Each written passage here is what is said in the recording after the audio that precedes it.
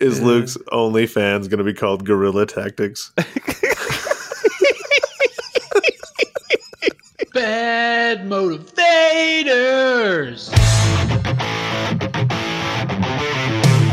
Watch me squeeze this banana.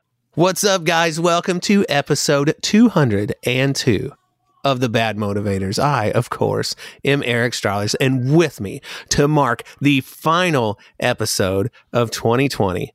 And boy, do I got to say, later days, you stupid year, are my two excellent co-hosts, one Mr. Luke Cruiser. Hey there. And one Mr. Dallas Wood. Hola, fellas. Guys, we just came off of Christmas, man. And I don't know about you, but I love Christmas. Christmas has been my jam since I was a wee lad. And even with the craziness that goes along with working at a church, when it comes to Christmas Eve and all, God, dude, Christmas rules. Did you have a good one?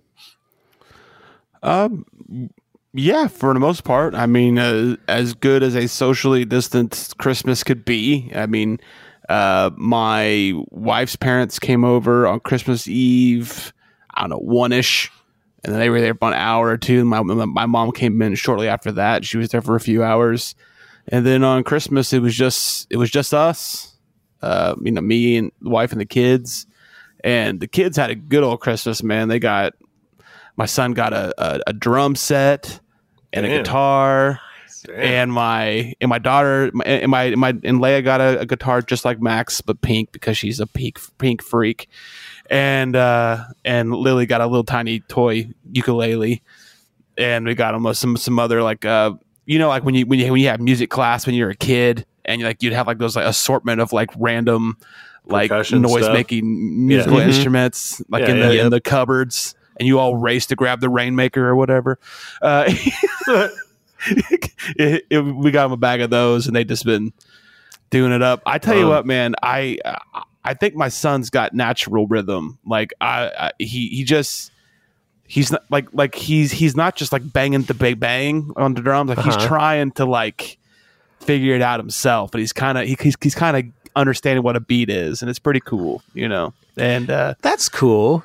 Yeah, but we try to make it as good for the kids as we could, because it's been the shittiest fucking year ever, and they've spent so much time like in the house, and we're usually not big spenders on Christmas and stuff like that, but it was just it really felt appropriate to really go out this year, and they really loved it, so that's what made it good for us. Awesome, man. What about you, Dallas?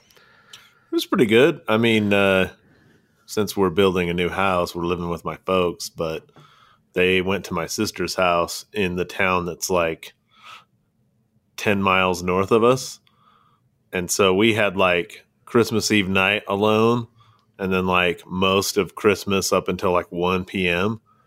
alone. Like, so it was kind of just nice. Like it felt like just, back when we lived in our own house, and honestly, like the last 5 years, my wife has insisted to both sets of parents, you come to our house. We're not going to yours. We're not going anywhere on Christmas. You want to see the kids? We're here. Come here. And which I think is awesome, because it means I'm not getting in a car, loading a bunch of shit up, blah, blah, blah. You know what I mean? Which rules.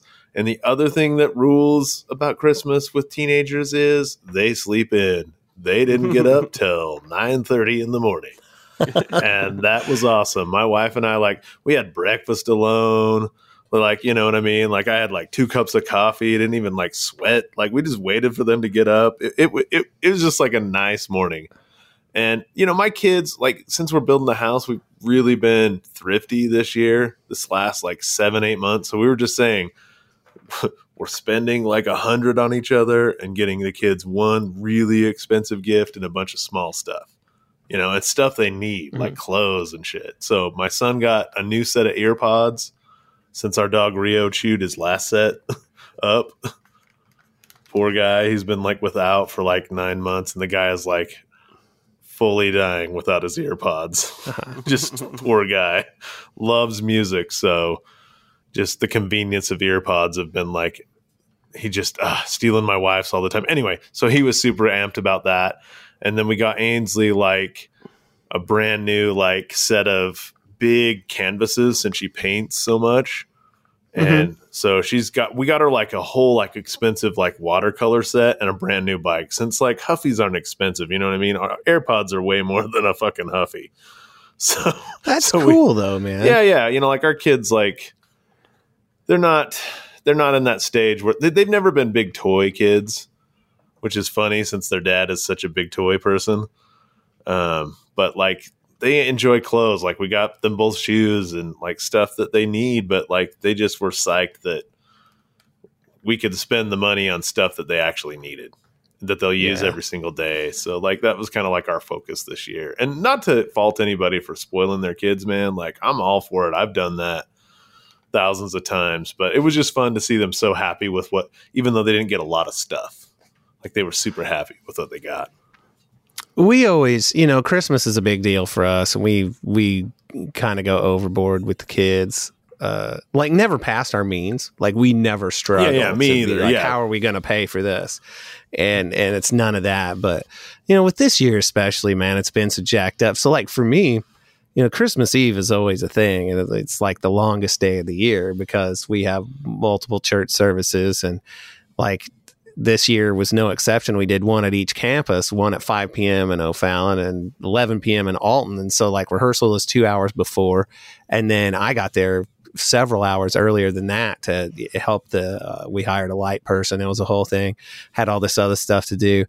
Get all that done, finally get home probably around, I don't know, 8 o'clock to sit down, have a little food with Amanda and the kids, and then jet back to go do the last one. Get done, leave there, get home at like 1 in the morning, take a shower, get ready. Of course, here they come, waking us up at 6:30. Oh my God. I'm like, you know what, man? It's totally cool. And we have a tradition. Nobody comes to our house. Not welcome. Nice. But I mean, if my dad's like, hey, look, I'm really lonely, could I please come over? It's not like we're going to tell him no. Sure. But we would consider telling him no. You wait outside, old man.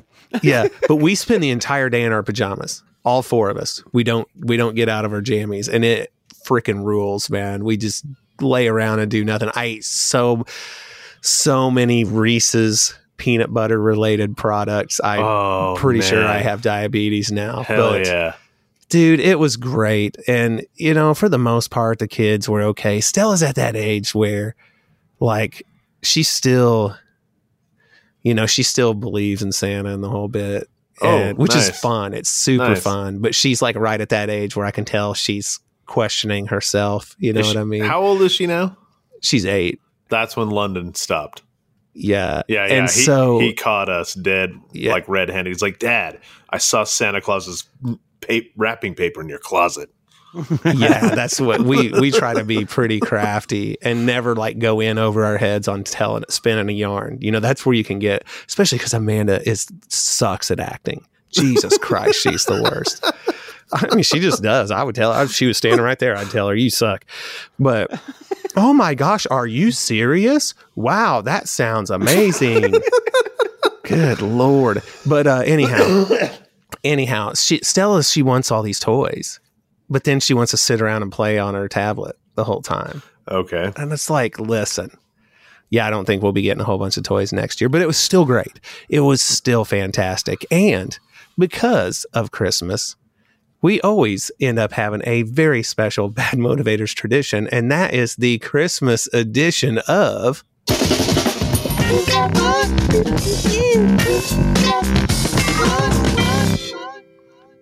And if you lads don't mind, I would like to go first today. Go ahead. I teased this on Twitter. Let me tell you something. It was a Christmas miracle. You know, I've been having this whole run around with Megalopolis. Every week for what? 3 months? 4 months total. I called, the lady hung up on me and all this. Finally, I filed a report with the Better Business Bureau, and then also filed a dispute with my bank on the charge. Well, I had been watching my email because they assured me that refund would come through and I'd get an email letting me know. But then I was also checking my bank balance just to see if it was there. And nothing. So it's Christmas Eve. Go and do that first service and all that. Get done. I'm tired. I load my stuff in the car. Going to head back over to Alton. And I'm like, you know what? I'm going to check my bank balance. And I did. And there, hiding underneath there like sweet baby Jesus just haven't been born, was the refund. It wasn't a refund. It was from my bank. Rectifying this dispute. But it doesn't stop there. My account that I have, since it's our secondary checking account, there's an $8 a month fee if you don't have X number of debit transactions at a register per month, right? Okay. Well, since I haven't had any gigs, I don't spend any money because I ain't got no money to spend. Right. You know what I'm saying? Yeah. So I've gotten charged $8 a month, several months over the past few. They refunded a ton of them while they were in there giving me the money for that. They're like, oh, well, here, have some $8 and have some $8 and have some $8 and have some $8. So how about them apples? And, I'm thinking Megalopolis at this point. I don't know where that money comes from when a dispute gets done like that, but all I know is that I got my money. So Megalopolis Toys, I'm sorry from a personal level if you guys are struggling, but as a business, suck butt. Yeah. Suck You guys off. are the worst. You're shysters and you're stealing from people and you know it. You've turned your business into a Ponzi scheme that is falling apart on you. Yep. But Highly let's unrecommend. let's move forward from there. So I got my money back. That kicks ass. What I actually got on Christmas Day was some pretty great Star Wars stuff, some of which I gave to myself, to be fair. One of them was I got a notification that a package had arrived from Amazon at the church where I would always have stuff shipped. It wasn't supposed to be out for, I thought, until March. And I was like, well, I better go up there and make sure it doesn't get stolen. And I got it, and I threw it over with all the other stuff and told Amanda, hey, I put this over there. If you want to wrap it up for me, that's cool. Because I also got my snow speeder from Hasbro Pulse. It was under the tree on Christmas Day. So that I haven't opened it yet. I mean, I unwrapped it, but it's still in the box. But I got the 6-inch Black Series speeder bike. Mm-hmm. And it's still in the box somewhere. Amanda forgot to wrap it up and give it to me. So it's probably sitting, With Grogu just like all on my it, other right? stuff. No, it's just a Biker Scout, and Oh, okay. I think It's not the Biker Scout with it Grogu. is. I don't think so. You sure? have Because to look, because that other one was like we're Like talking with Blue the bike. Line. Yeah, Yeah, he's on Yeah. the bike. Yeah, that's a Blue Line series. Like it's probably like 6-7 years old. Yeah. no, If it's blue. not that one. Then it's got to Yeah. have Grogu. No. Yeah, It must. I'm sure it does. Yeah, Dude, it's I don't know. gotta- I opened the cardboard box. I looked at it, and yeah. much like all my other Star Wars collectibles. But while I was at it, I also got the Babu Frick, the big one. Nice. I want Yeah, that one he's so cool. bad. Yeah, it's just to hear him. Hey, that's the best, man. Amanda wants to call somebody so bad and get it queued up to where the one where he says, "Hello, my name's Babu Frick." I'm like, you don't have the guts to do that. You'd all be giggling the whole damn time, and you wouldn't be able to sit there and let it talk into your phone. Let's see, what else did I get? My friends, they made me this really cool thing. It's like all these pins set in this deal, and then like string wrapped around them to make a pattern, and it's the rebellion symbol. And it is super cool, man. The nice personalized touch. I really Nice. dug it. So yeah, I think that's about it. But man, that was still super cool. What a great Christmas it was. Nice. What about you, Dallas? What'd you get, man? Well, if I had known the Star Wars Christmas for Dallas would be so bleak, I would have saved the shit I bought for myself that my boy Jesse brought up from Vegas. Like my Cad Bane and my Thick Boy Mando. You know what I mean? Like, Star Wars was bleak for your boy this Christmas. I got a mug from my secretary that says, if I were a Jedi, I would abuse my power, which is true. And I got a t-shirt from my friend Jesse. The it's the Van Gogh Stormtrooper shirt, like they do the Van Gogh painting, and I don't know if you've seen that one. Like, I dig it. It's cool looking. But I hate to break into what did I get that wasn't Star Wars, but like it's kind of Star Wars, even though it's not a Star Wars product. I got the Pothead's Dream kitchen appliance. Which is the air fryer.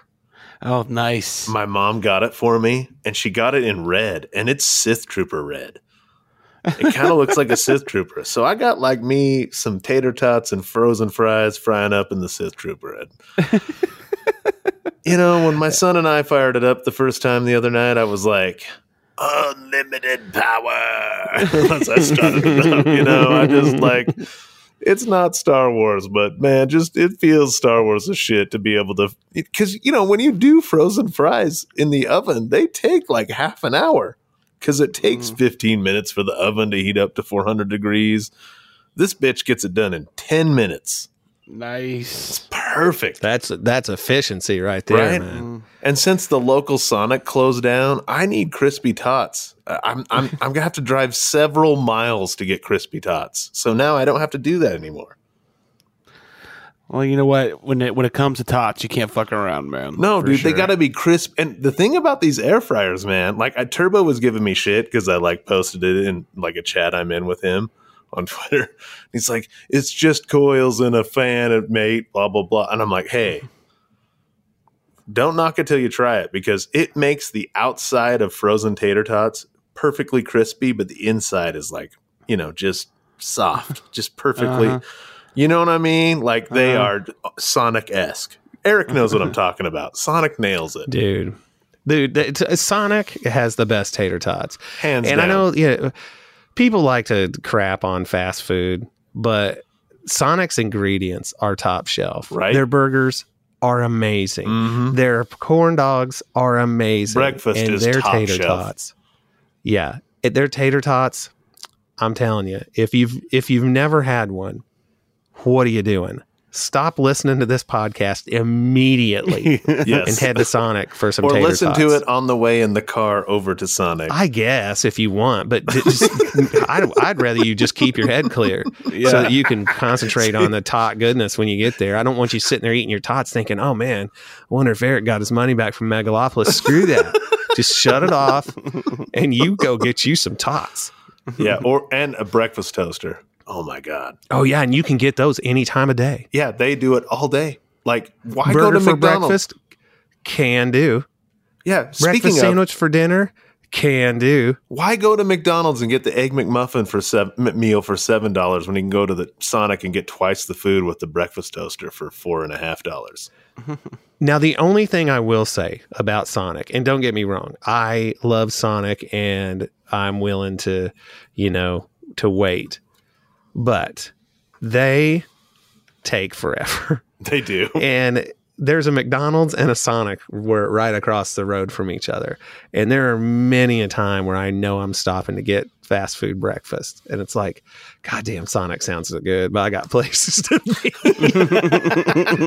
So I have to make some hard decisions, man. Those are just the kind of logistics that you have to factor in when you're responsible. Do I wait 2 minutes or 15 minutes? Damn. Dude, yeah. That's what's sad about That's what's sad about my local Sonic going out, because they were actually pretty decent on the time. Like it was reasonable. The reason this one is like this is because they're making it for you when you order it. Oh, that's badass. It is. There's a lot to be said for that, man. But anyhow, I do go on. So Dallas, anything else? We ready to hand it off to Mr. Cruiser over there? Let's hear what Mr. Cruiser got.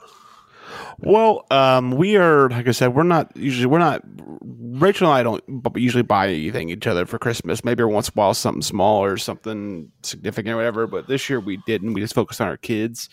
My mom got me, the only thing Star Wars related I got was my mom got me a pint glass with a Grogu on it. Oh, nice.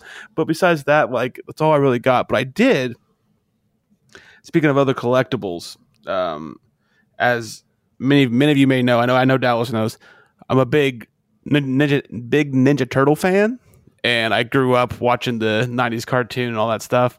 And NECA recently came out with these figures that look exactly like the cartoon versions of them. Like they even have like shading and stuff on them and stuff like that. Yeah. And they had all the turtles and they had Shredder. And then they came out with Krang and in his big bodysuit. And I was at Target and I was looking for something because my mom's birthday is the day after Christmas. And so I was looking for something else to get her before we were on our way over to her house for her birthday. And they had this discount aisle, where Target has like 75 different places where discount items can be found. Yeah. They're clearance stuff. Yeah. End caps, all kinds of stuff. Yeah, and I look and I'm like I'm in the electronics section because I was getting her I was buying her knives out for her birthday. Nice. And I was walking on the end caps, just looking around, and I saw this Ninja Turtle box on one of the end caps. I was like, oh, nice. And I went up to it, and it was this big fucking dude. The Krang from oh my gosh, man. Look at him. He came with like so many different attachments, like his spiky balls and shit he puts in his hands. Oh my god, all else. From the cartoon. That's crazy. Yeah. And it even came with like with a baby Shredder. I'm trying to remember. I think there's one episode where Shredder got a babality put on him and made it get turn into a baby for a while. Yeah, that's right. But anyways, they're normally like $35 or $40, something like that. But it had a tear on the backside of the box, so they made it $25. Like everything was in it, but it probably happened when they were unpackaging it or something, Yeah, out of the box they were shipping it to, and this ripped up the back, and nobody bought it, so they put it in there. Like, well, I'm opening that bitch anyways. Who cares? So I got $25. Yeah, no kidding. And I wouldn't, and like I messaged Chris Fresh about it immediately because he's big into these things too. He's like, "Oh, great, dude! You beat the scalpers." So I was like, "Oh, is this hard to find or something?" And he goes, "Yeah, from what I've heard in America, especially, yeah." And I wouldn't look on eBay just to check it out, and like, yeah, they're going for like $90 on eBay. Damn. Oh my gosh, dude! Damn. And I just bought it on a whim because it was heavily discounted, and I was like, "Oh, fuck yeah, dude!" And so yeah, that's what I got, and I got some money and stuff, which is better than most things usually. Right. Excellent. I realized I screwed up. I forgot to tell a funny prank that my wife pulled on all of us, me and the kids. She wrapped, we all got shoes, but she wrapped them individually in 2 different boxes. And so she made sure that all 3 of us got a box with just one shoe in it right to start. And she got me some really nice flip-flops, like really expensive flip-flops. But she got my sons a pair of Nike shoes and my daughter some like fashion shoes. And we're all like, wow, you're doing this. What? We got to open another one to get the other shoe. We're all annoyed. She immediately grabs a present for herself, opens it up, and there's both shoes inside. And then she just cackles at all of us because her shoes for herself were in one box together. It was cute. Cute little prank she pulled on us. Forgot to mention that. She's like, I got you guys so good. You didn't even know. For her, that's like, really outgoing. So the thing with Christmas for us this year, Amanda and I are just one step away from just buy what it is you're wanting and wrap it and say it's for me. Yes. And vice versa. Because realistically, I mean, I always end up getting her something in particular like that she didn't tell me she wanted. Yeah. But she sends me pictures of exactly what she wants me to get. And then sometimes they only had like 2 of them. And then by the time I'm able to follow up, it's already gone. And we're like, you know what? Let's just be real about this for a minute. Me sending you a picture of exactly what to then go buy is stupid because I am standing right next to it right now. Yeah. So like that is a good thing because it's not like we're spending so much money where she sends me 10 things that are just a start. You know what I mean? This is what we're getting. So like it's I think once you get to a certain age, like it's always nice to be able to buy your spouse something and like with a lot of thought and care and all that good stuff and whatever. Yeah. The truth is a lot of times, at least with Rachel and I, we usually buy what we want throughout the year. Just kind of like, it avoids it avoids a lot of like, oh, thank you. I hope you kept the receipt. You know, I mean, like it's like Yeah. you know, Yeah. you know what I mean. Like it's just like it's shit like that. Like I can't buy her clothes. Like I would that's like it's like insulting to buy a woman clothes because like I hope you know whatever because they gotta go through the whole process of trying it on, everything else. And it's the whole Sure. deal. And I like, find the way you dress unsatisfactory. Hey, so I have always kept it to purses and shoes, and I have been very successful at that. Outside of that, I've stayed out of it. I have a strict policy that I really only buy Rachel jewelry, and she's happy with that. Well, there you go. Yeah. So here's my plan, right? Like real quick. I just want to say it real quick. Like when it comes to like gift giving and stuff like that and things like that, like she's been like really like holding down the fort while I've been going to school, right? Like she's really been Yeah. breadwinning it and doing everything, Yeah. getting it really, whatever. So like when I get out of this and get a big boy job, like my like that first Christmas is gonna have to be a special one for her because like dude, she's just been amazing. I mean, she always has been, but just like she's just like the way that she's just been unconditional with everything. Like, of course you should finish this. Of course you should get it done. Of course we should do this and take these steps so that you can better yourselves. It'll better us as a whole, and things will be better in the long run. And without a thought, yes, of course you should do this. Like it's just like when you find somebody that's awesome, like it's worth the wait to buy them something that's really nice, in my opinion. You know what I mean? When I can afford to do so, and that's how I'm kind of viewing it. My wife is one to not treat herself ever, which bums me out. I mean, she's the smart one, she's the frugal one in the house. That's but my wife. Man, my wife gives me more every day than I ever thought I would have in my life. Seriously, I had resigned myself to the fact that I was probably never really going to be in a healthy relationship with somebody who cared about me. And now she's the best. And if I can treat her on a day where she won't complain about it, that's what I'm going to do. Yeah. She deserves it, man. She is awesome. Yeah, anyhow, when my blah, wife blah, graduates from college here, it'll be her 40th birthday, like in 2022. So it's like lines up, and her favorite place to go is Hawaii. So I'm taking her to Kauai for her because she's just worked her ass off. You know what I mean? I said to her, "Do you want to go to Europe or Hawaii?" And she goes, "Hawaii." I'm like, "All right." Yeah. Look, Kauai, Hawaii is like the most beautiful place in the world. Like it just is. It's the most beautiful island. Oh, real quick, Eric, I think only you'll care about this because of the talks we've had about it. But I finally got big boy internet. I now have no data caps on my internet at my house. Excellent. I feel like I've entered the 21st century. I feel like a new man. It only ended up costing me like $14 more a month. When you told me that you had a data cap on your home internet, I was like, that's a thing still? Of course, I don't have unlimited data on my cell phone, and people think that, I'm using a rotary cell phone. Well, I mean, that's actually Xfinity as a whole. And if you go on their website, they'll talk about it. Like only like 5% of our users use over 1.2 terabytes of data a month. And I'm like, well, I was doing good for a long time. These last few months I've been going over, and there's like one courtesy month, and after that is like $10 per 50 gigs you go over. Like, man, I go over that in a night. Like, I don't know what you're talking. Like we're all we're doing is streaming, and with all this online gaming and stuff I've been doing, and using and downloading all my digital games from like Game Pass and stuff. That shit's gone quick. Oh, I bet. Especially like when like every brand new game is hover around 100 gigabytes. Like dude. And as your kids get older, like when they become teenagers, like you're all of a sudden like, we got 6 devices going at the same time, because like your wife's we have that now. Oh, okay, then you know what I'm talking about. They all 3 of them have tablets. Damn, dude. Yeah, dude.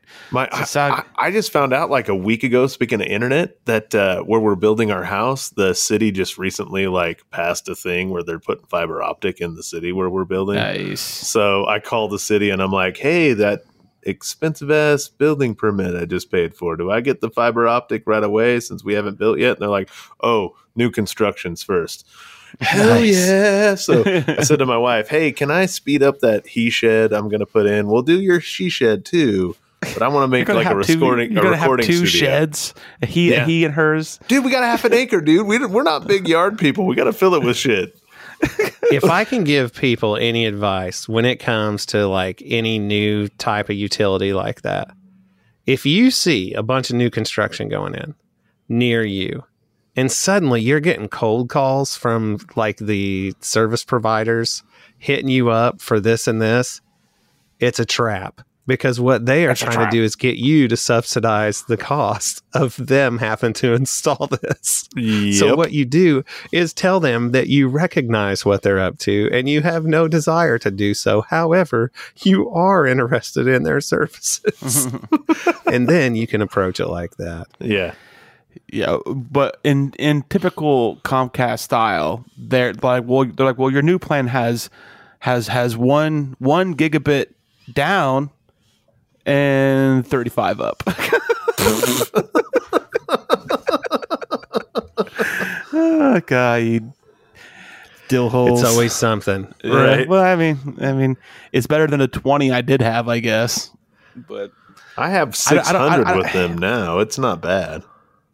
no, I mean, I have 1,000 megabits, one gigabit of download speed, but it's only 35 megabits up. Ludicrous. Speed. Yeah. I don't know how you can operate that like that. You'll just trying to never figure be it able out. to.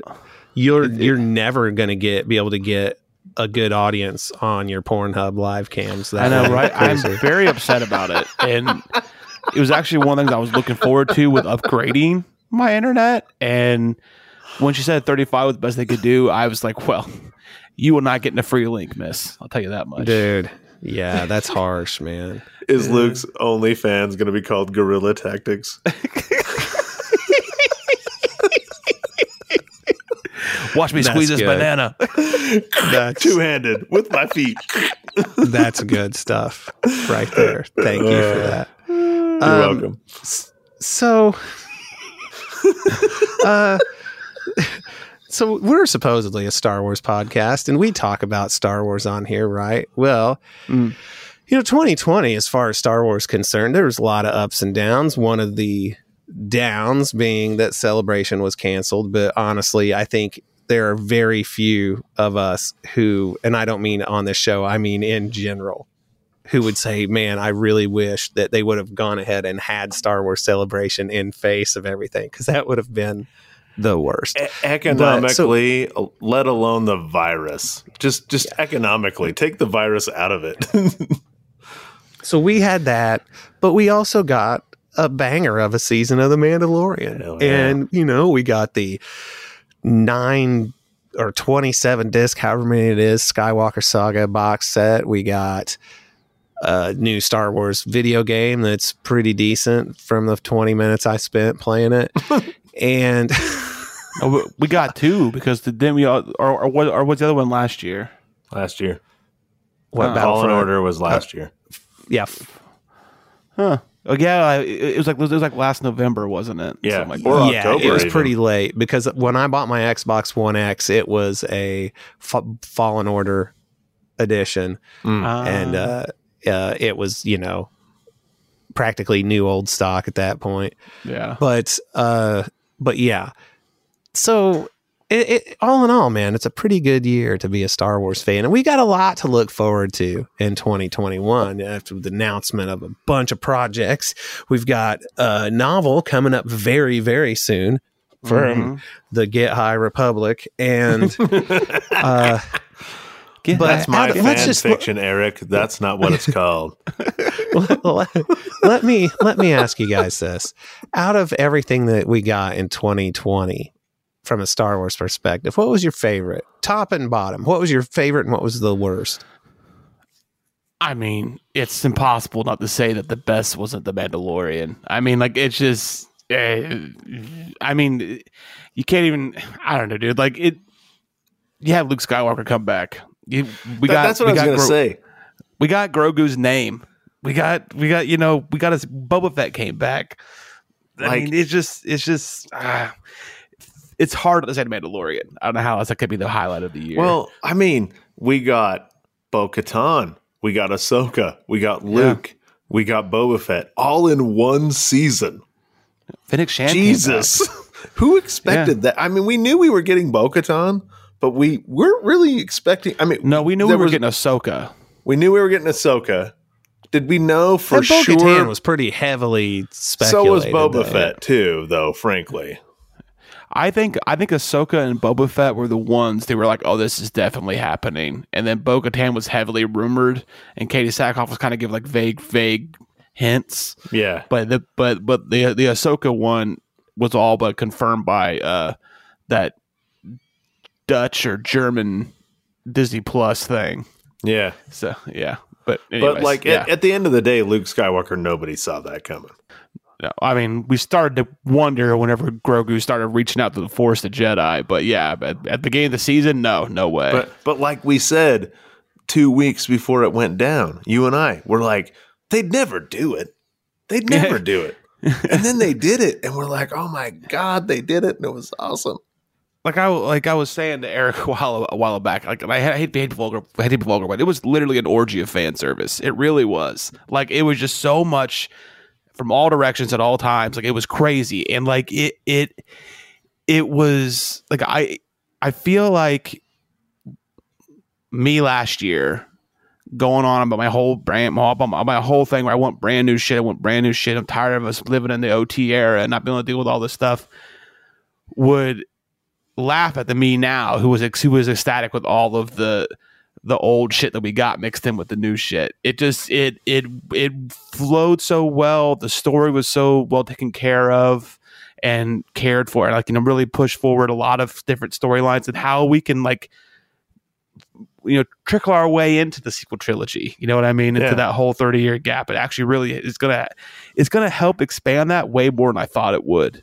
Like when they first announced The Mandalorian, I thought this is going to be some side shoot story. We're never going to touch any of the stuff that came in either of that, And now look at it, like it's like a fucking bridge. I never knew it was going to be a bridge. Well, they managed to fan service like multiple Star Wars fandoms. This season. I mean, the Clone Wars fans, the prequel fans, and the OT fans. Like everybody got a little bit of something. Yeah. And it was all relevant to the story and the cinematic story and the animated story. Like it all tied in well. I didn't think there was anything at any moment in any of the stories where we went in any of the chapters where we're like, oh, this is taking me out. I mean, there's some stuff they've got some explaining to do, but they've explained the helmet thing from season 1.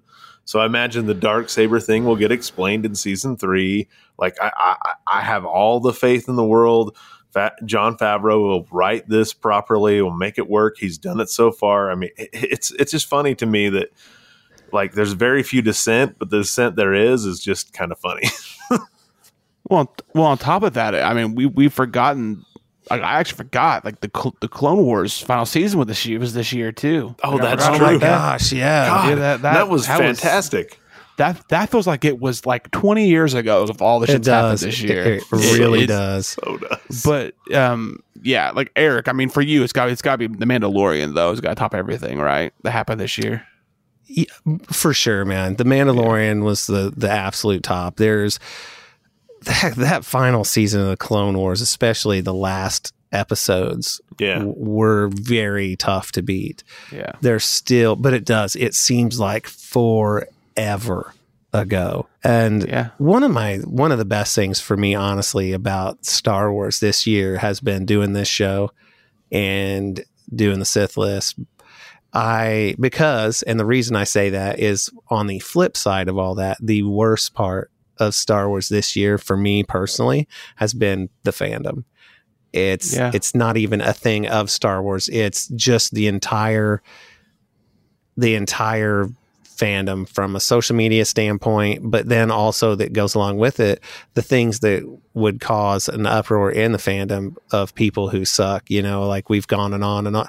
We have gone on and on about You know, like Gina Carano, for example. That's just all of that. It's all trash, man. It's all of it's trash.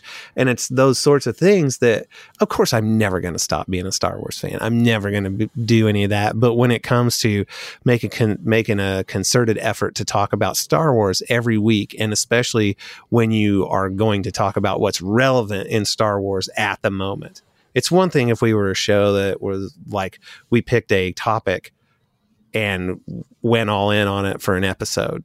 You know what I mean? What do you think lightsaber colors signify? We've done what I'm talking about, but not recently.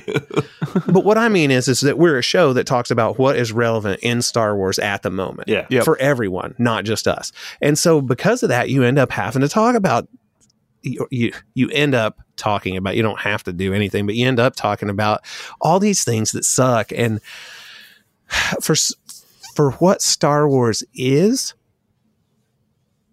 Honestly, there shouldn't be a ton of the part that sucks, but it's not just this fandom. Every fandom has it. It's just, but to me, that's been the bottom of the barrel part of this year for me, as far as Star Wars is concerned.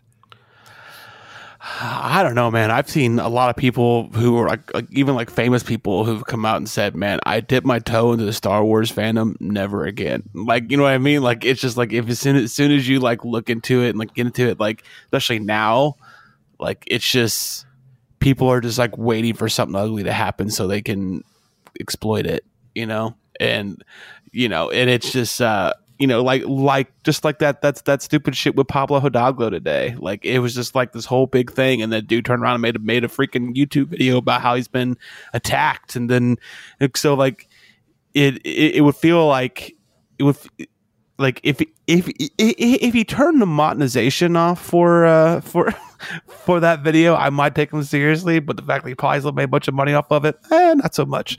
But anyways, it's just like, it's this shit like that. Like, you have Twitter plus YouTube plus all this other stuff, and so much of it is just clickbaity, toxic bullshit, and it's just getting old. And I'm trying to. I'm gonna have to change some of my Google settings so I quit getting notifications from like news, quote unquote, news sites about. I was waiting to see if you're gonna put quotes around it. The latest hot buzz. Because here's the thing: is like, I think this is partly because of Star Wars Twitter.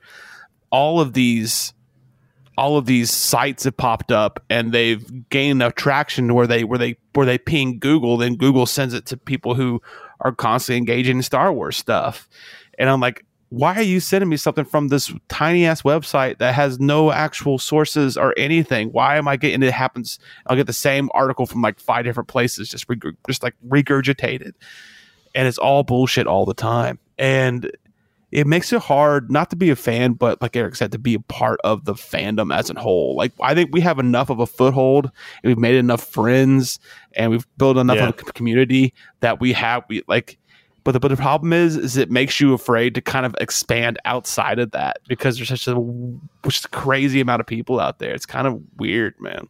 Well, I'm with you there. I feel like the people who listen to this show, who listen to the Sith List and other of our friends' podcasts, they know who they are.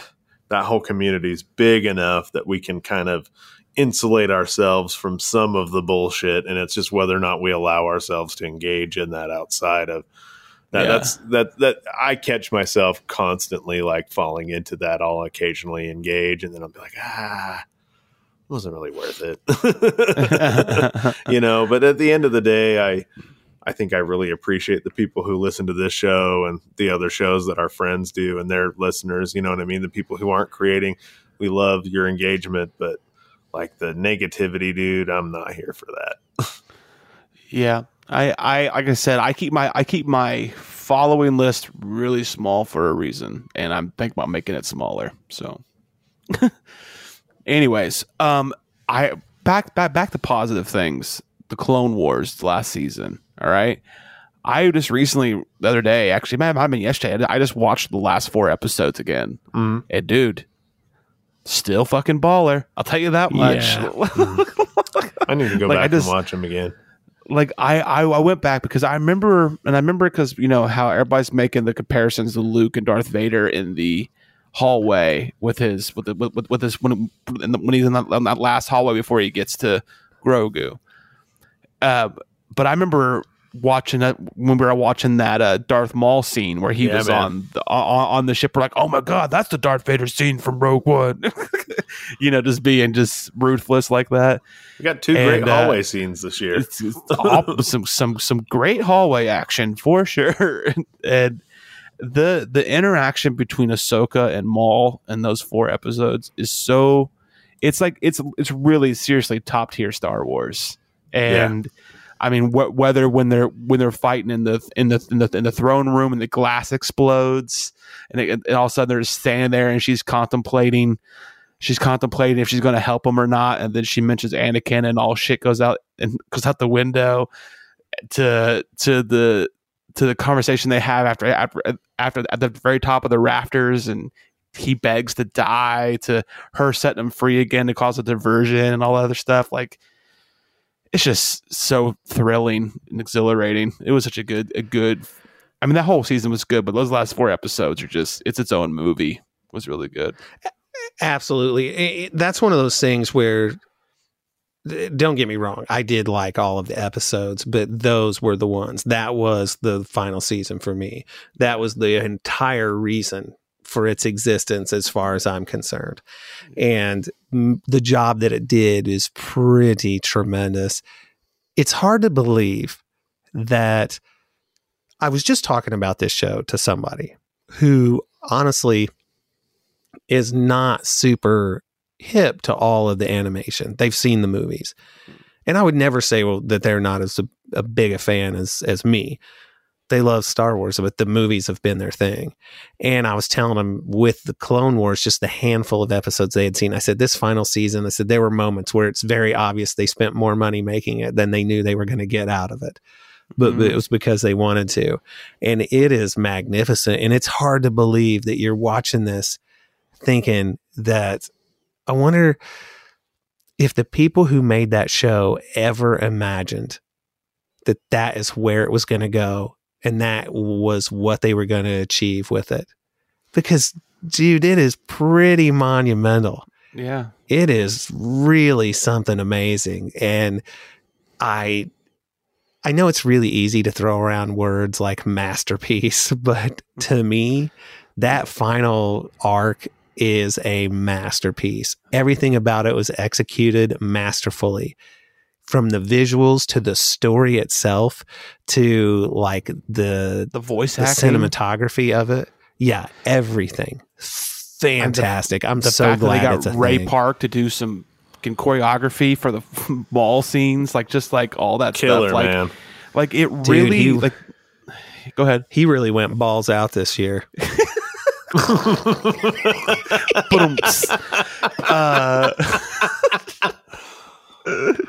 God, why really reminding me of a they really no. You stop, Dallas Wood. They really need to make that last 4 episode arc. They need to make it its own movie and just call it Star Wars, the Clone Wars, colons, of course, the Clone Wars, the Siege of Mandalore. That's what it needs to be. It needs to come out just of its own. Just release it in one big long block. Because it's its own goddamn movie and deserves to be amongst the other ones. Right on. I actually downloaded those and I meant to cut them into one long thing, and then I just sort of never did. You're like, eh. Yeah. But what else was super cool this year? Was there any books that we were really into this year? Because I remember being a couple ones I wasn't that into. I'm trying to remember. Because I mean, the year was so long. I still haven't finished Thrawn Ascendancy. Oh my god, I haven't either. I'm in like the first like 5 chapters still, not carried on. What I hear is when you get to chapter 7, it really cooks. And I'm like, God, why does it take 6 chapters to get good? I can't get there. Do you hear yourself? Can't get there. I need to get there. Mostly, a lot of books this year I fell into that trap of not finishing just because I'm not traveling for work.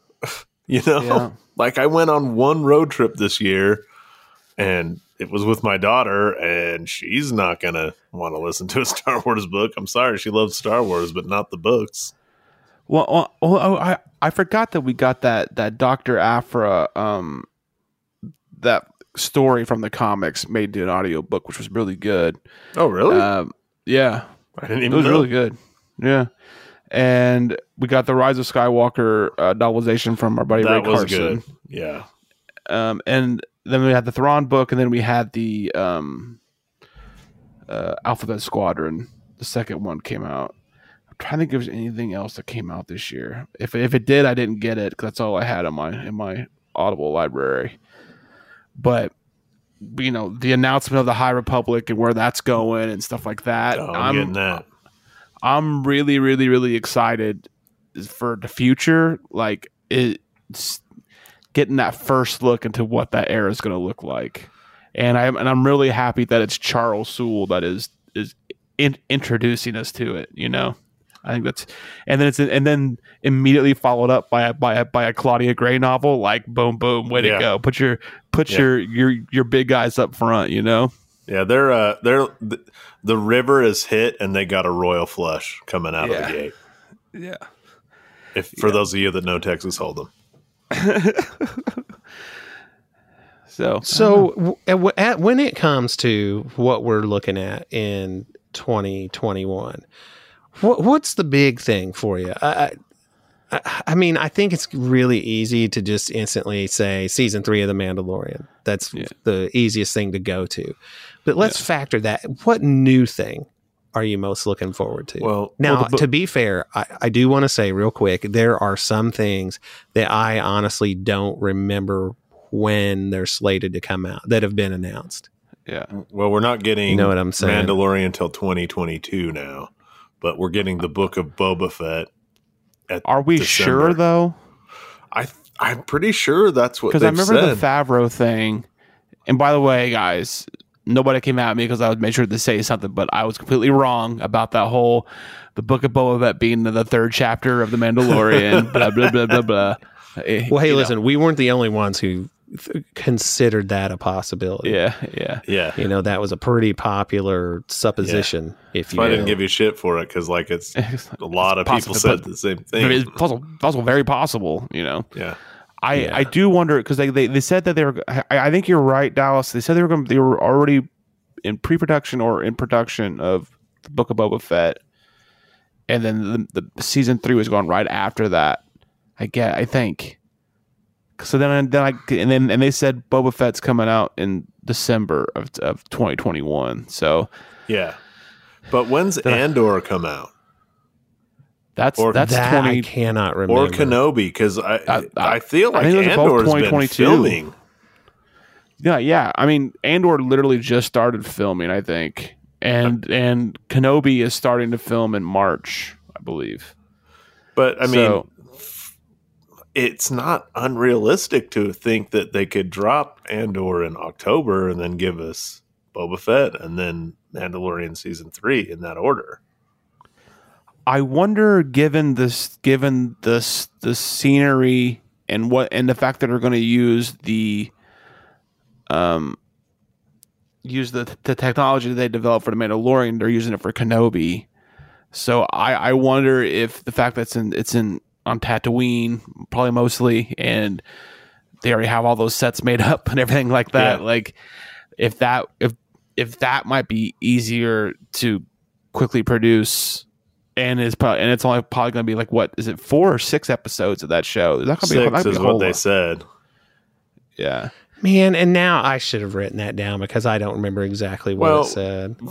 Listeners, forgive us. We're shooting from the hip here, but I think we're 80% right on most of this stuff. So yeah. Well, once again, as I like to always say, the show is called The Bad Motivators, a malfunctioning Star Wars podcast. Yeah. So you know what you're getting when you come in. All the facts may not be correct. So let's move on. But we want them to be correct. Don't get us wrong. I think we want to be correct. I think we're fairly correct, and that's good enough. Yeah. That's a good way of putting it.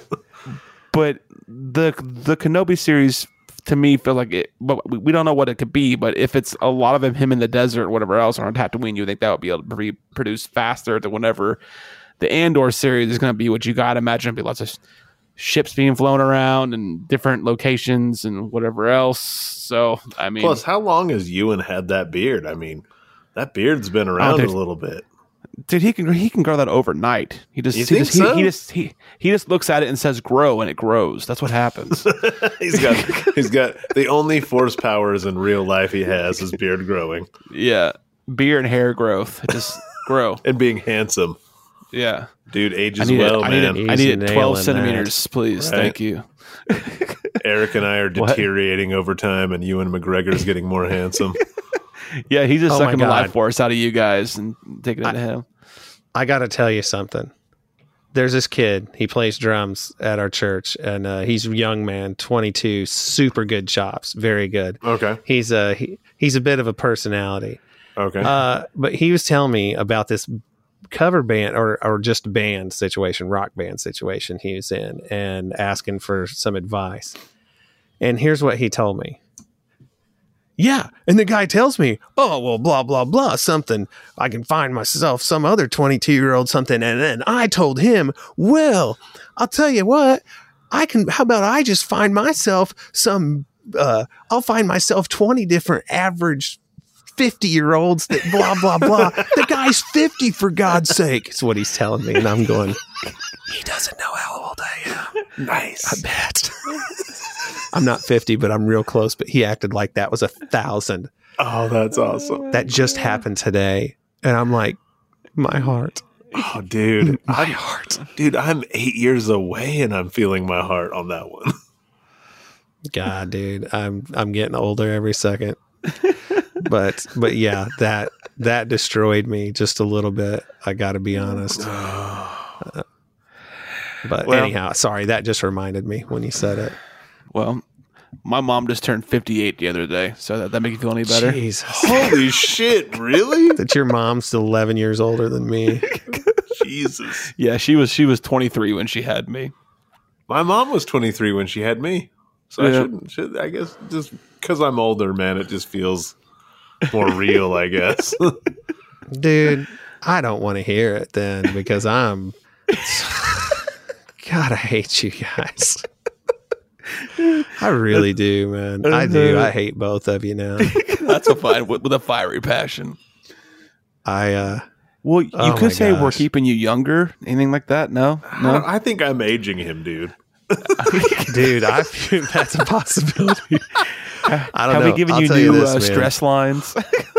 My kids if playing with them on like Henry wants me to play on the floor with him and stuff. I'm like, listen, once I get down there, we're gonna need this. I need to be here for a while. Okay, there's not gonna be any of this getting up and getting back down a bunch of times in a row. That's not how things roll when old dad's involved. But yeah, anyway, go on. Dude, Henry doesn't pick you up.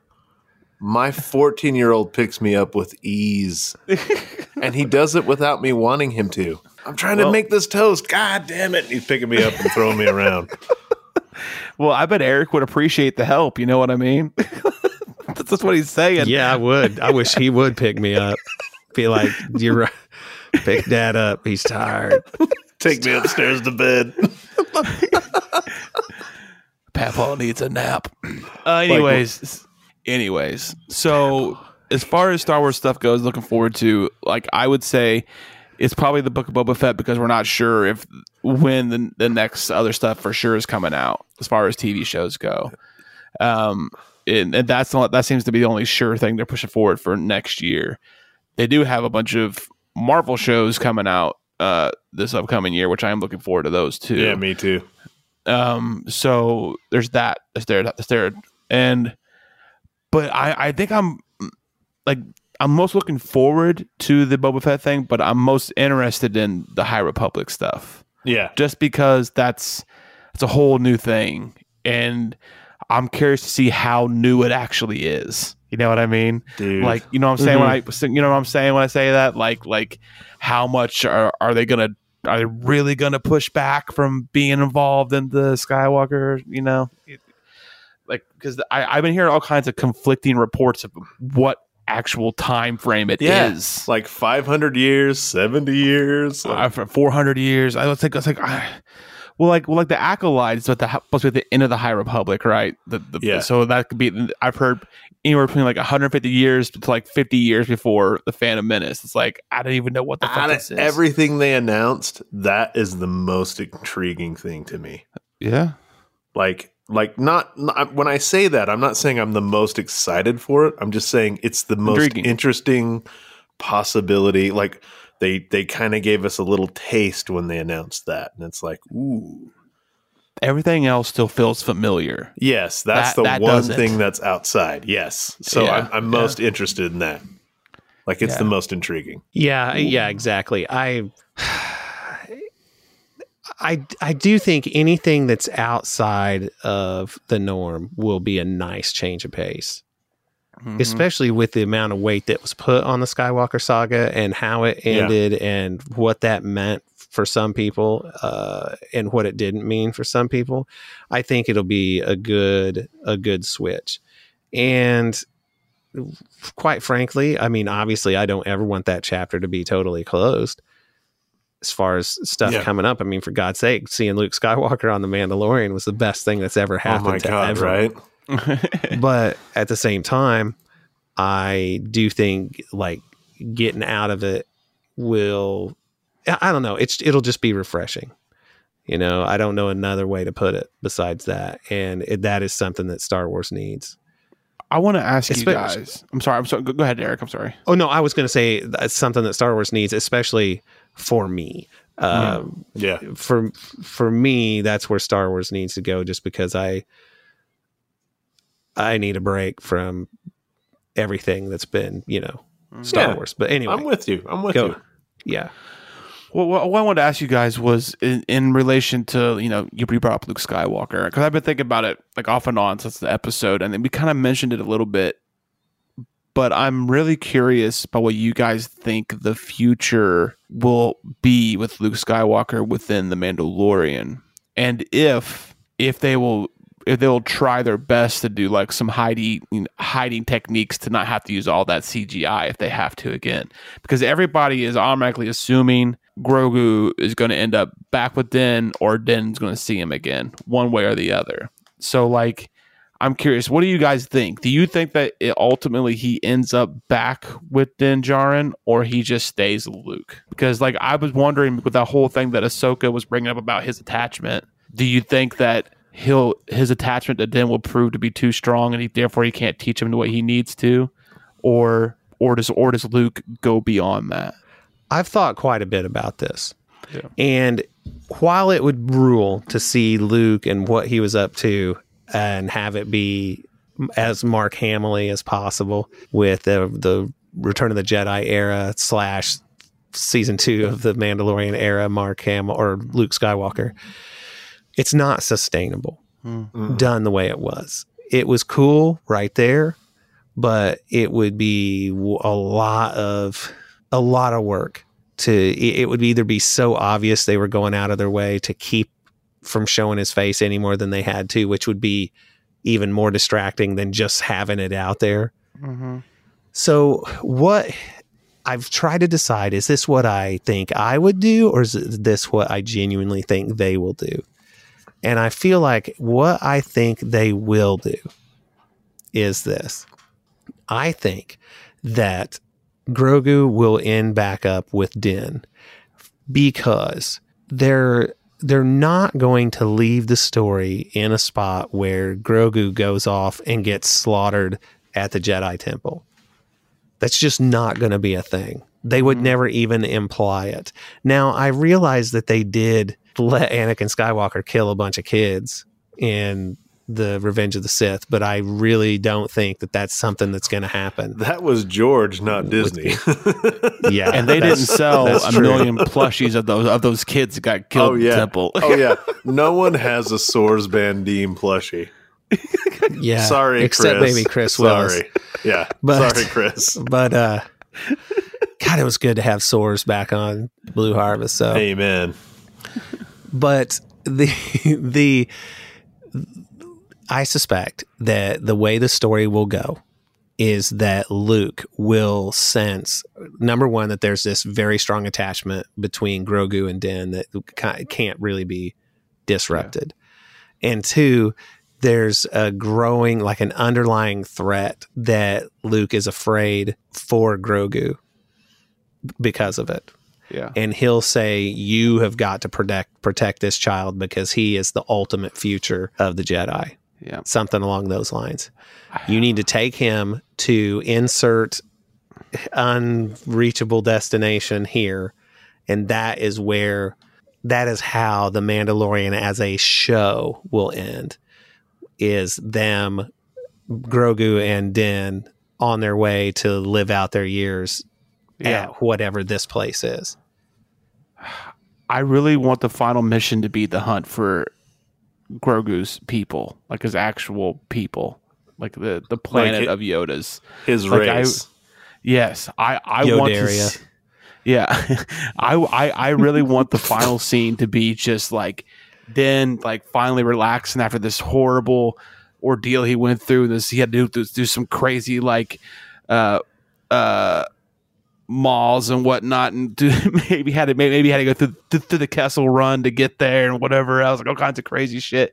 And he's finally arrested, and there's just a whole bunch of Yodas just walking up to him, and then him and Grogu, and then it fades away, and there's the end of The Mandalorian. I'd be happy with that. You know what I mean? Like, and but no, I have one other quick thing about that Luke Skywalker thing. Have you looked at the actor who was the body? No. Yeah. Do you have any kind of suspicions that they tried because I think he could pass off as a young Mark Hamill if they did it, because he had the cheekbones and stuff like that. He kind of had some facial features. He had this very similar height as well. Like, I feel like they could have made some things make him look like him if they wanted to. Do you have a feeling that maybe they tried to test it out first to see if they could do it with this young actor, and then decided at the end, people won't go for it. Let's bring in Mark and let's do it with the CGI, because his bone structures, he looks too similar in my opinion. They did like I said, they weren't looking for somebody to look like Luke Skywalker. My guess is that they wanted Hamill involved from the get-go. Yeah, especially because of Favreau. Yeah, and with the technology they had available, I suspect that that's where they were going with it. Now, I mean, I think it's probably always the tendency to try to get somebody that looks like what you're wanting them to look like at the end, after all of the effects, the mapping are done and whatnot. Yeah. Yeah. So, but my guess was that when they started filming that episode, they knew they were going to have Mark Hamill stapled on there. I want to say about that CGI of Luke's face, I have no problem with it. There's some people out there trying to say he looks like Max Headroom. Yeah, there's a second where it's a little jittery, but they've since fixed it already on Disney Plus. I didn't know that. No, they've already fixed it, so I can't even show it to you. Like, they've already made the adjustment. So I suspect over time, ILM will get better at this. So if they want to do more Luke, it will be better in the future. Because if you think about the tracking for this, like, facial stuff we've seen in Star Wars, like from Rogue One,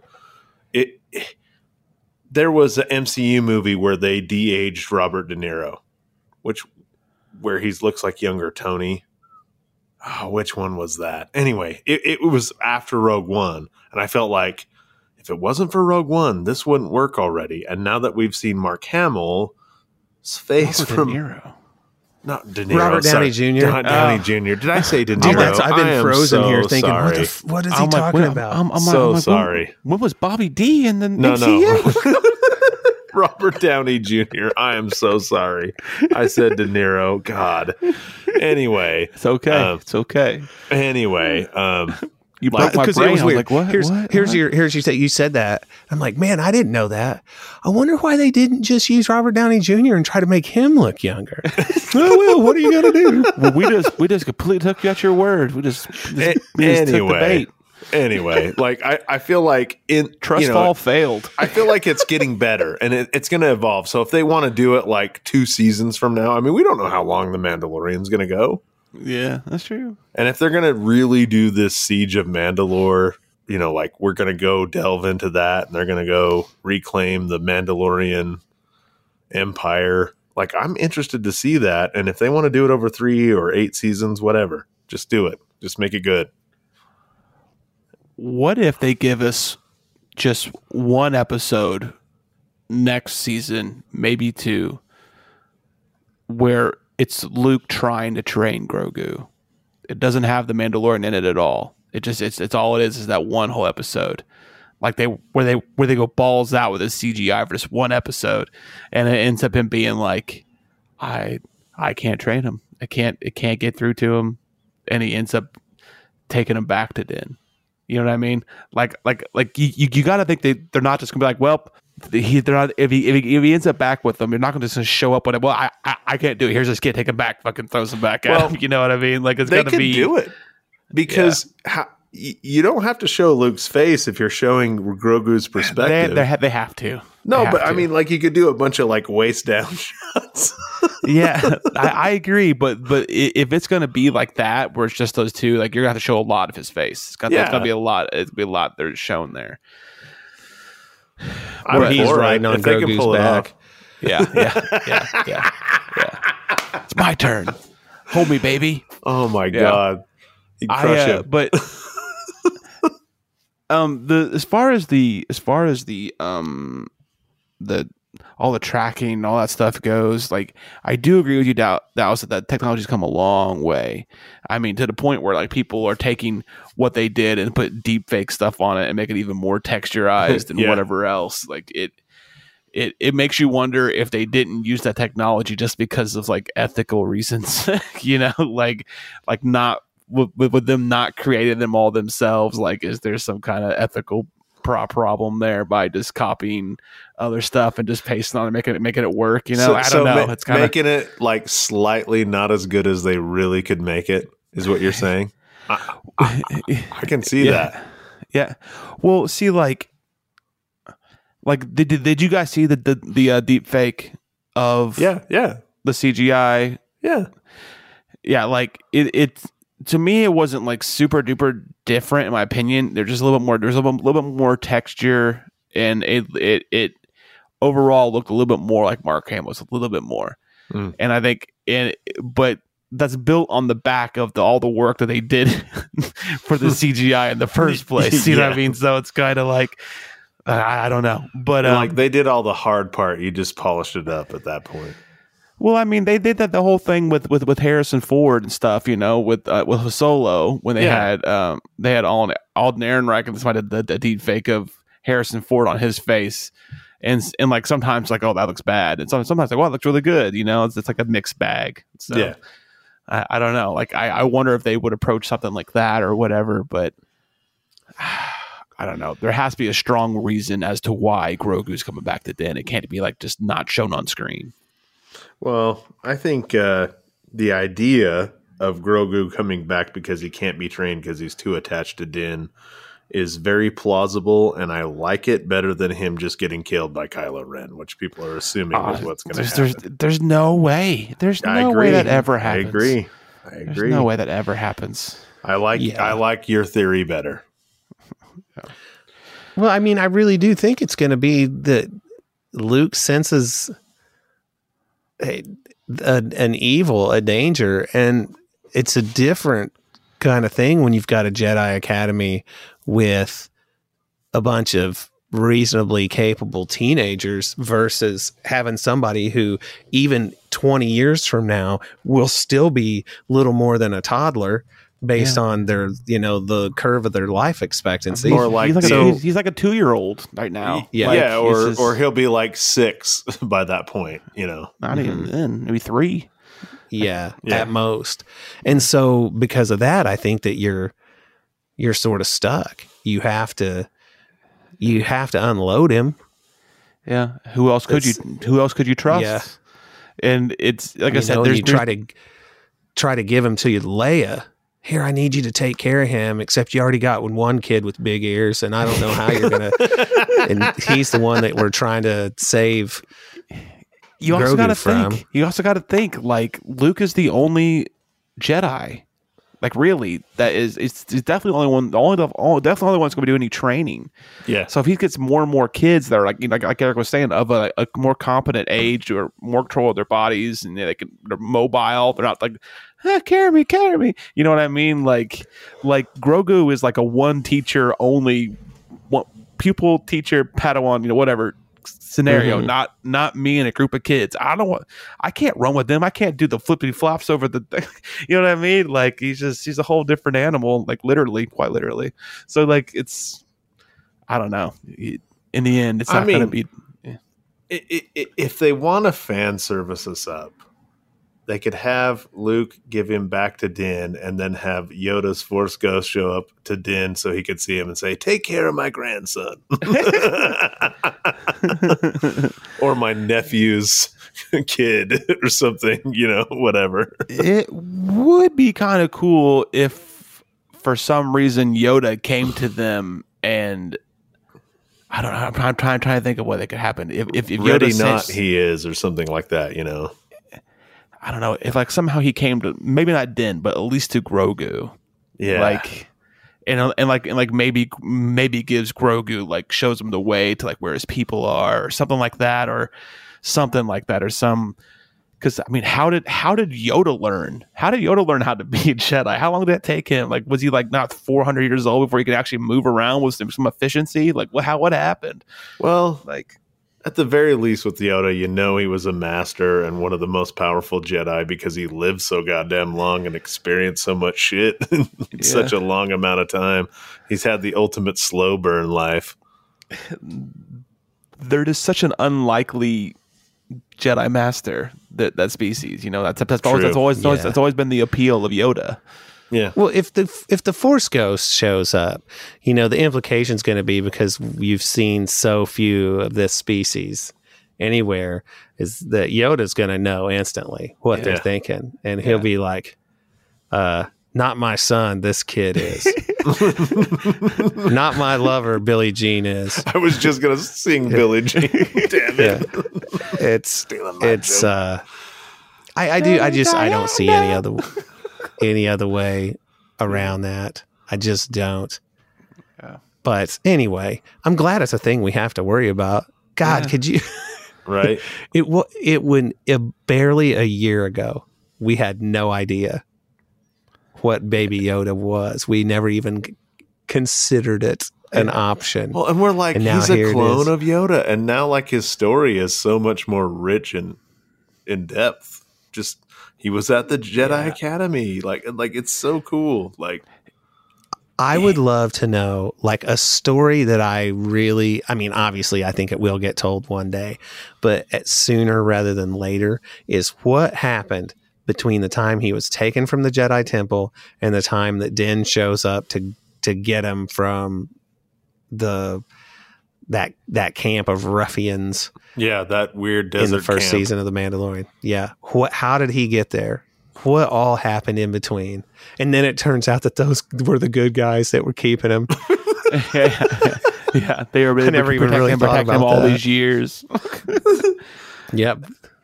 I mean, because what the hell were they doing with them? Were they planning to sell them to somebody? What the hell's going on there? And he's in the pram, like up against the wall in a pile of junk and netting, with a blanket randomly over him. Yeah, they even know he was in there. Like, do these dudes even realize what they're protecting? Yeah, I don't know, man. Like, there's a bunch of crazy shit going on there. Like, I think I brought this up before, and I'll move on from Grogu after this. I promise. It's hard to. He's in our hearts and souls. What are the chances that the Bad Batch has anything to do with it? With the moving of Grogu? I have no idea. I'm gonna say none. Yeah, but I see where you're coming from. Yeah. I don't know. It just seems like I'm thinking like it's one way they could really drive interest to that show. The Bad Batch would be to bring an animated Grogu. Are you kidding me? Talk about adorbs. But I that don't would know. be cute. But I don't know though, man, because Clone Wars Yoda was not not cute. something that I wanted to spend very much time looking at. I was thinking the same thing, and then it immediately put my mind to Katie Sackhoff acting like the puppet was a real baby in the behind the scenes in the gallery episode they released this week. I'm just saying the fact that they brought up that he was being trained during the Clone Wars and everything else, like he was there in the temple, man. Like this is like right during and after all the shit hits the fan, and we were trying to figure out when the hell is Grogu gonna be, how they're gonna figure out what happened there, who saved him, was it Mace Windu? I don't know. Didn't he get his arms chopped off? I don't know, man. Like was it R2? Maybe, but wasn't R2 on Mustafar? I don't know. And then it's just like, there's all this shit going, and especially since R2 and him had this whole conversation at the end of the episode, like they knew each other and shit. I wish that was the case, but I really just a matter of like Grogu was like, oh my god, that's the coolest toy ever. Well, and I could see that too. Yeah, I could see him saying, really, does this thing dispense frogs? Yeah, or like R2 was like, oh, not one of you sons of bitches again. Hey, we got to work out this comedy routine where like you try to take this flashlight away from me and then hit me with a stick. It's going to be awesome. Trust me. People are going to die. They're going to roll. They're going to love it. So, worst flashlight ever, shaped like a candle. What the fuck? So speaking of the gallery episode, how was it? I haven't watched it.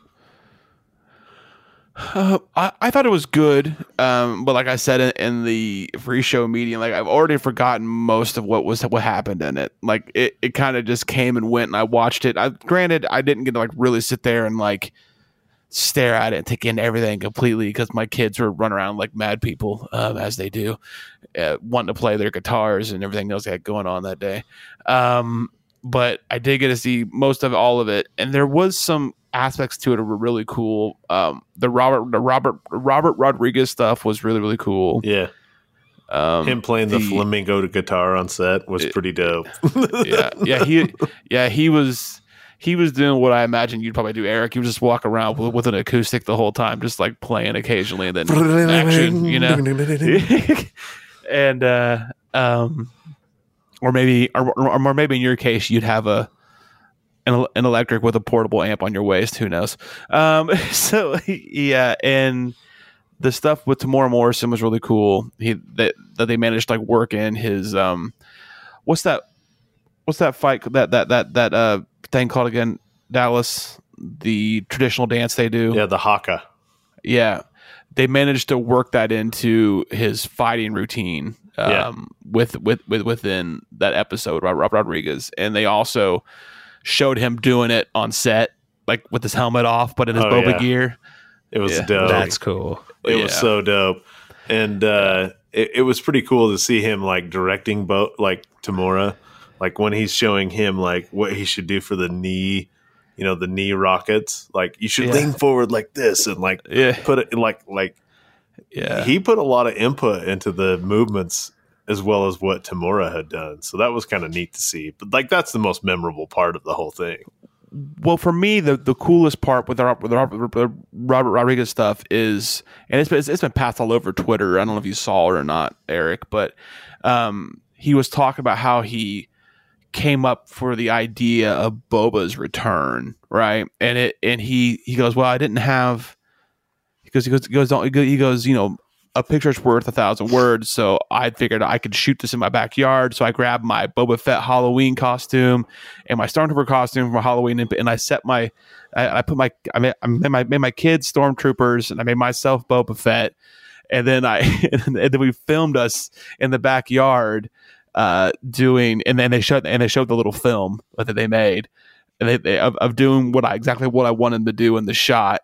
And then he even like goes, but I didn't have any stunt doubles, obviously, so I pulled out my action figures and like put him in this little stances, little flips and stuff as he was filming and stuff. And he gave it to Dave Filoni, and Dave Filoni goes, "Was that action figures?"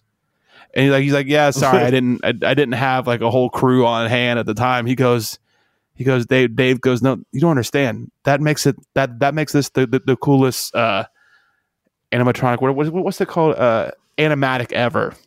The fact that you use action figures and your kids, that makes it the best animatic ever. Nice. And Robert Rodriguez goes, "These are my people." But there's a lot of stuff cool, like man. there's a lot of stuff kind of like that. And Yeah, that section was really fun. and the Bryce Dallas Howard stuff was really good too. She's super into all the lore of Star Wars, and she never really gets a chance to like show that she knows all of it. But like when she was talking about it she's like, I remember from Clone Wars and from Rebels, we did this and this happened here and this one happened here, and blah, blah, blah. Like, all right, Bryce Dallas Howard, you get it done, man. And That's cool. But I couldn't get past her denim shirt, man. I'm like, when have those been in style? Like, are they coming back? Hey, you What's calm up with down, that dude. She denim was shirt? styling and profiling with her double denim. You just lay off Bryce she Dallas. had her Canadian tuxedo on. She was ready to party, dude. Don't Also, even mess around. why was R5? We didn't talk about this. R5 is the beginning moment of that documentary, and he's got like a bag over his head, like he's been kidnapped and shit. Like, I'm like, what are they doing to our boy? He's not allowed to see where he's going. Right? It was cool to see they had Amy Sedaris and they had Mando there, and you saw the little like projector thing pop out of his head, like that was practical. That was kind of cool. Oh, also, Eric, it was shown that Pedro Pascal was in that suit a lot, way more than one would assume, given that he's only shows his face twice in the whole season. But he was there He was there for almost every episode, I think, because he was there way more than season 1, I think. Way more. Well, I think season 1 was kind of a crapshoot because like he wasn't like really signed. They were like 3/4 of the way done with like filming the thing. It was like way after that. Yeah, and because he was working on a project then. Yeah, it was already way into production when he got signed. But no, he was there for at least the first episode, and then the episode with the frog lady, and of course the last two, and then I also think the one with Cara Dune and Greef Karga, where they did where they invaded the Imperial base on Navarro. Oh, he did the one with Katie Sackhoff too, where they get on the light cruiser, or not the light cruiser, the freighter. Yeah, Chapter 3. Yeah, he was on that. Yeah, and they also showed Amy Sedaris make him laugh a lot. Oh, yeah. Like they kept pulling him to the side. He's like bent over in every shot that they're in together because she's just making him laugh so much. Oh, that's funny.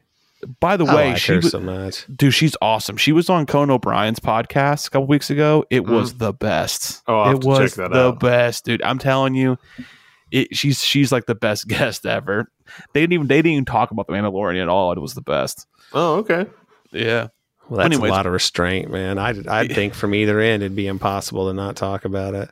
Right. One, if I was on it, I wouldn't shut up about it. Me either. And two, I would think anybody would would be the first thing they'd ask about. No, mostly she just told hilarious stories about how she has an obsession with collecting wigs, and it was hilarious. What the fuck? I'll have to give that a listen. Yeah, I'm gonna have to.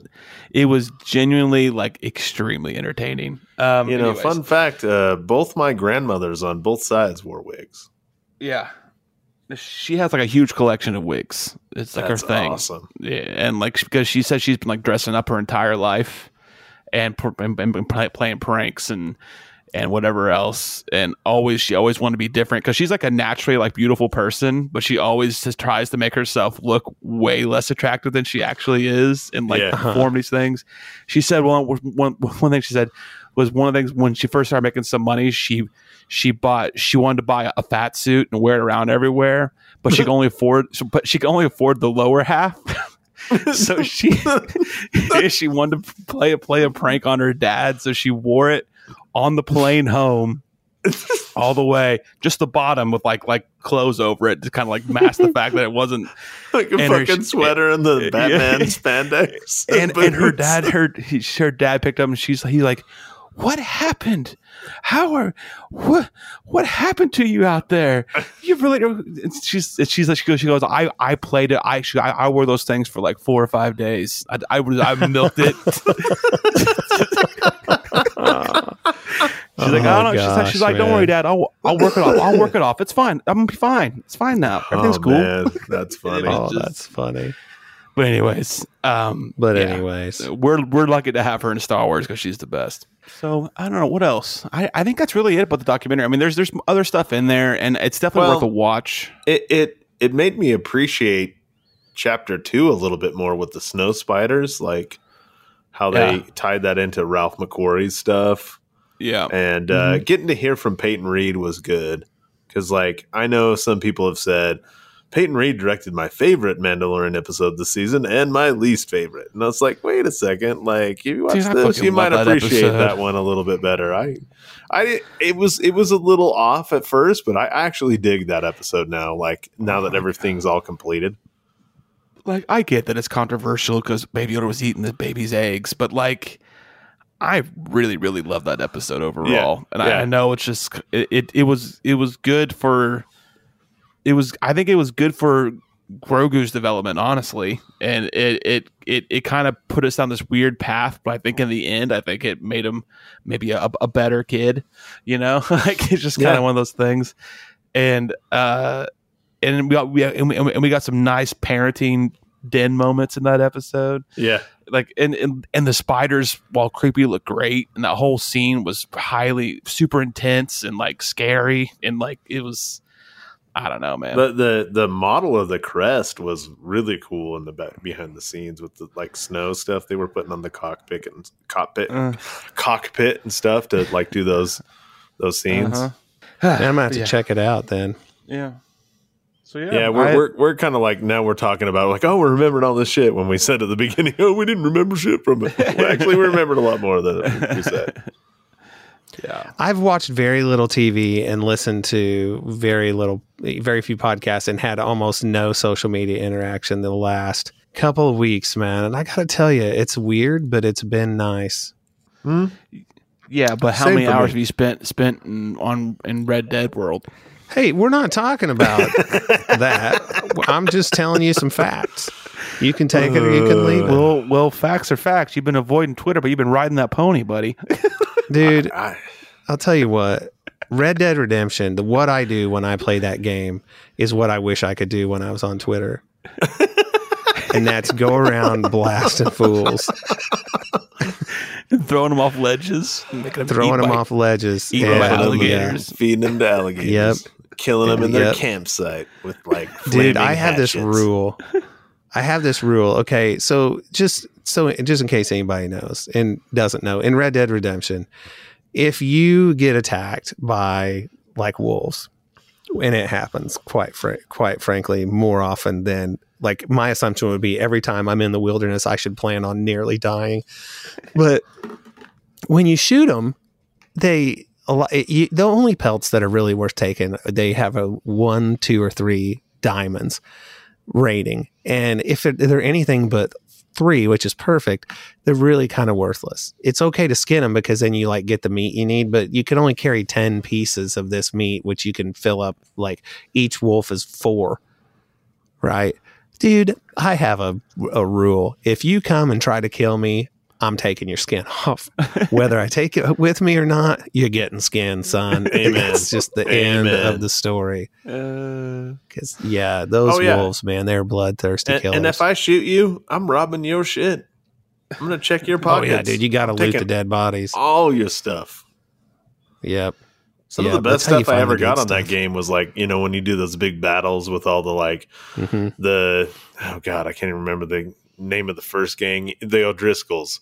The O'Driscolls, go into their camp. Yeah, man. Like, there's so many, and they're like, "Come along," and you're like, "Hold up, I'm looting all these bodies because I know we're not going to be back here. Hold on." Dude, I got at the very end of the story in the prologues of the story of Red Dead Redemption 2 when you're John Marston already and you're with Sadie. And you go into, she finds the people who killed her husband and, you know, raped her and all that stuff. And she like brutally stabs this guy to death right in front of you. It's blood everywhere. Yeah. I ended up almost getting killed at the scene after she took off because I was looting every single corpse. and all of a sudden I'm like, oh, what the hell? What are all these guys doing here? I thought the mission was over and it was just take off and run. But anyhow, that's what I like about that fort. So that's what I like about that fort when you're John Marston out in the desert with all those like, oh yeah, the Fort Mercer down there and south of the border, down in New Austin. Oh yeah, man! You can like pick all those guys off and loot them all. Like they're not going anywhere. Now here's something that's great. So I've been playing Red Dead Redemption 1, the original, and by comparison, it was a Xbox 360 game, and it's been enhanced for Xbox One and the Xbox Series X, but it's just not as good, and it's not going to be. But like the mechanics of horse riding, everybody rides their horse. And I mean, this is all non-player characters are riding their horse like they just got done robbing a bank and are trying to get away. So it's such a juxtaposition to everybody you see. You're like, should I be chasing them? Do I need to kill them? What just happened? Because they all look like they're up to no good. But anyway, blah, blah, blah. Red Dead Redemption. It's awesome. It is. Well, guys, is there anything else Star Wars wise you want to hit? No, man. There's not really anything else out there. I mean, we're going to be after New Year, we'll have some new stuff pretty soon. Besides that, not a lot. Nope. Well, let me just say this. I've really had a good time this year doing this show with you two dudes, and to the handful of guests we've had on, thank you so much for doing it. And to the listeners, in all seriousness, it still never ceases to amaze me that people are into this. And whenever I find out that people that have stumbled on the show by accident who like knew me but didn't realize I had this show and found the show somehow, and then they're like, hey, wait a minute, that's that guy. It just wrecks my brain. And I'm so glad that people dig it. I really am. The support means a ton. The reviews, the retweets, just the hitting us to say hi and letting us know you're there. It means the world to us. Because we have fun doing the show. But man, there's something about knowing other people are listening to it, because it is a fair amount of work to do. Yep. People don't realize what goes into making a podcast happen. And not just from the financial standpoint, but the time standpoint and everything else. But I've had a really good time with you guys, man. I appreciate you being my friends and being my brothers and doing this show with me. Same, man. And I want to give a shout out to the patrons this year. They've meant more than ever. I mean, we haven't done Patreon our whole time of doing this show in what now, 4 years coming up next 2 months from now. Yeah, and in March will be 4 years. 4 years. Yeah. So you've supported the show more than you think you can by being a patron, and we've enjoyed doing our own individual stuff for that, and it's a way for us to express ourselves. And I've enjoyed listening to you guys do your thing, and also just like Eric said, it's been so. And I told you guys on Christmas each individually, like it's just been so amazing to do this show with you guys. So for sure, man. Yep, I agree. It's everything has its ups and downs, and having this show, being able to, just rant every once in a while from all the things that have been going on this year has been therapeutic in a way. And to know that people feel the same way out there has been great too. But overall, getting to talk to you guys every week is like my bowling night out with the guys. You know what I mean? Yeah, like it's just being able to my wife realizes this is like one time for sure. I'm not gonna be available for a couple hours, and she's like, okay with it, fine. And it's just one of those things. And it's been been great to be able to do it for the whole long time we've had. The fact we've never missed a week has been great, and it's just I love you dudes. It's been a good year. Well, listeners, for that way, overall year not good, but with you dudes, it's been overall good. 2020, you're the worst. By the way, this has been our most consistent. The three of us have been on every week this year. Have we? No, I think I've maybe missed one episode or two at the most. Well, normally I miss about 6 or 7. To be fair, we really couldn't go anywhere else. That's true. Yeah. Like I wasn't being Yeah. interrupted by NBA games. But well, guys, seriously, thank you. And if you're interested in becoming a patron, and it really, like Dallas said, it means more than ever to us now. Well, but we pour our souls into those shows. Like we really do. We give a shit about this your main one. Yeah. Of This course is the we garbage do this show. one. You're missing all the gold Yeah. content Of on the other course, stuff. this is a great show. You get way more out of this, but at the same time, like it's definitely fun to branch off. But if you're interested in that, go to patreon.com/The Bad Motivators and check it out, man. There's some good stuff going on over there. And you hit TeePublic and Redbubble if you want to buy some people some late Christmas presents with The Bad Motivators slapped on it. And I guess go ahead and follow the show on Twitter at @bad_motivators. You can follow me on Twitter at Eric Strathers and Luke At Luke Cruiser. and Dallas. At Tarkin Tangents. Sweet, man. Well, hey, I think Taylor Swift is awesome, and she's probably not going to be at the end of this show because Cruiser's going to box it up for me. But until next week, until next year, we are out of here. Goodbye. Later.